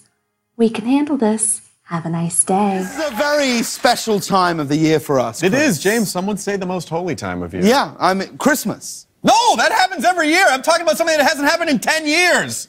You're absolutely right, because that special day is right around the corner, and, well, we've prepared a little song. Thank you, Chewbacca.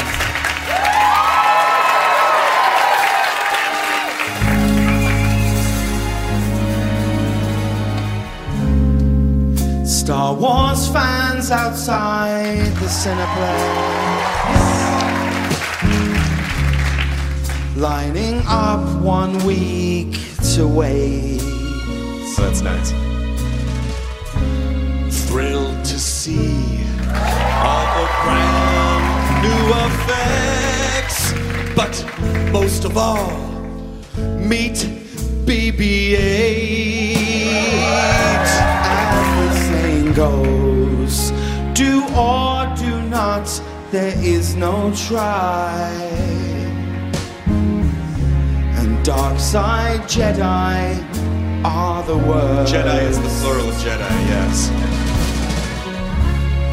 To kids out there watching for the first time, you should know that Han shot first. We're trading spoilers, we just can't resist. That's right.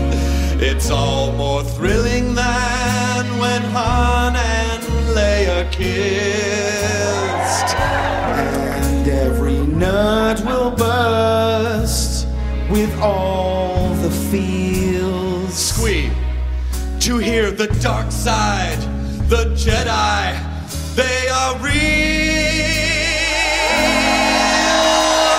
And so we're offering this simple phrase. For whom, James? For fans from Endor to Naboo. Amen. Although it's been said many times, many ways, may the Force be, may the Force be, may the Force be with you. taking you on those magical journeys from your lifetime of Disney. See? Wow! It's Disney On Demand. Dibs. Here's your host, Jonathan Johnson.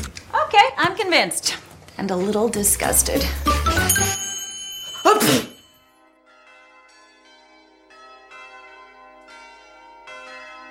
All right, all of you D-heads, so I am back, and I hope you enjoyed our galactic Christmas edition here at Diz Radio as we celebrated Life Day and kicked off the 9th annual Very Merry Christmas celebration. I want to extend a very special thank you to Emily Swallow once again for stopping in here, chatting with us, and I'm excited to see more about your character on The Mandalorian, and of course, coming back to Supernatural and so many other things. I am excited of what 2020 is going to hold for you. And of course, yes, as I already mentioned once before in this sentence, I'm excited to see where The Mandalorian is going. I'd also like to thank the D-Team once again, because without the D-Team, there'd be nothing more than me every single week. I'd like to thank Aaron, Dominic, Frank, Jeremy, Caitlin, and Charles, all stopping in here this week with your signature segments. Make sure to drop them a line, connect up with the D-Team. They don't bite. They want to interact with all of you D-heads. Thank you, the D-Team, and most of all, thank you, the D-heads. Without you, there would be no show. You are the reason we are coming up on our 10-year anniversary in 2020. So thank you, the D-heads. You truly are the heart, the soul, the backbone,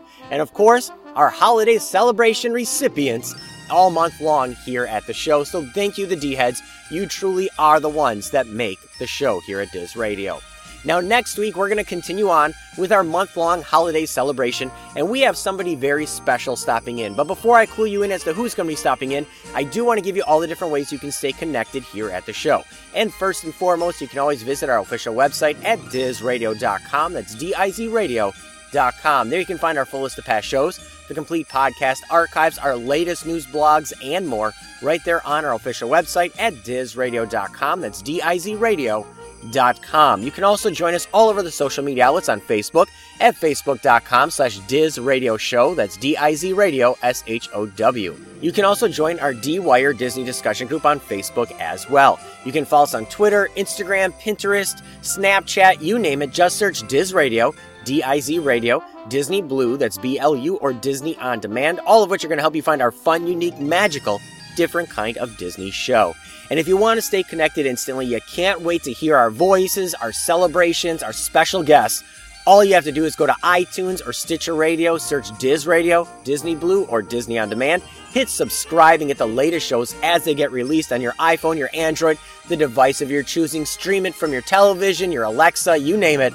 You can do it right there. Just hit subscribe and get the latest shows as they get released. And if you can't remember any of this, as I always say every single week, just go to dizradio.com, and there you can find all these links there as well.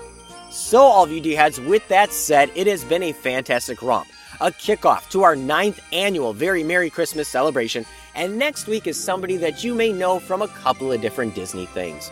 He's had a run-in with some angels, yes. He's also been running around on some grass, kicking some soccer balls. He's also been part of a couple of other... You know what? I'm just going to leave it at that. I'm going to make you do some guessing. But next week, we have a very special guest stopping in once again to continue on with our Christmas celebration. So until next week, all of you D-heads, here in Wisconsin, we are celebrating St. Nick. St. Nick comes this week.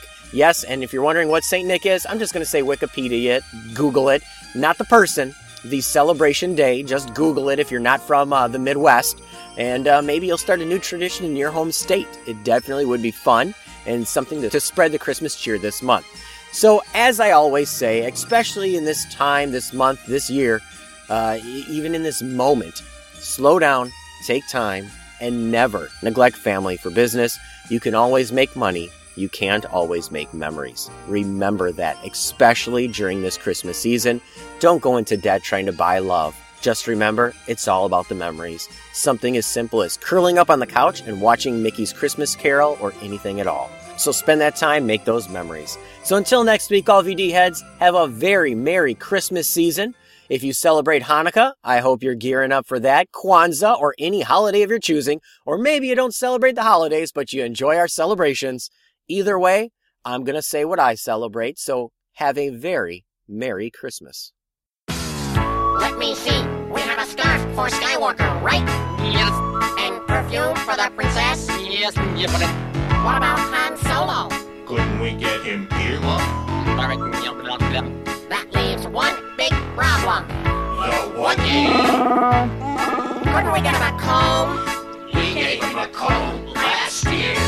What can you get a Woody for Christmas when he already owns a comb? What can you get in a hurry for a furry kind of friend like that to take home? He doesn't need a tie clip and he doesn't use shaving foam. So what can you get a Woody for Christmas when he already owns a comb? It's really a problem. What can you get a Woody for Christmas when he already owns a comb?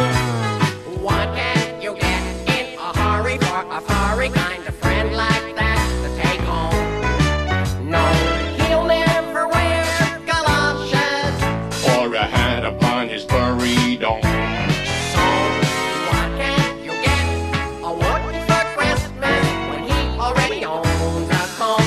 Let's give him love and understanding, goodwill to men.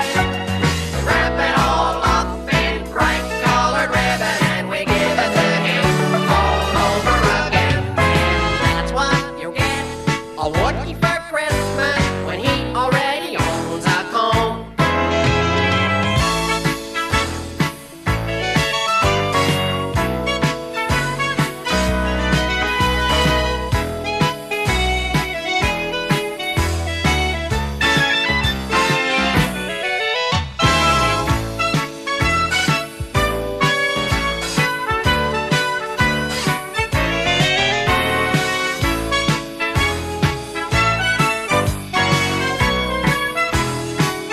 Let's give him love and understanding, goodwill to men.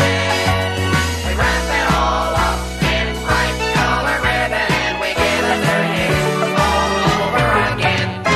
Love and understanding, goodwill to men. Wrap it all up in bright colored ribbon and we give it to him all over again. He doesn't need a tie clip and he doesn't use shaving foam. So that's what you get a Woody for Christmas when he already owns a comb. That's what you get a Woody for Christmas when he already owns a comb. So that's what you get a Woody for Christmas when he already owns a comb. Thank you for tuning in to Disney Blues Disney on Demand. The content and thoughts expressed are those of the show and not the Disney Company. Now go on and relive the magic, memories, and appreciation from your lifetime of Disney. See you real soon.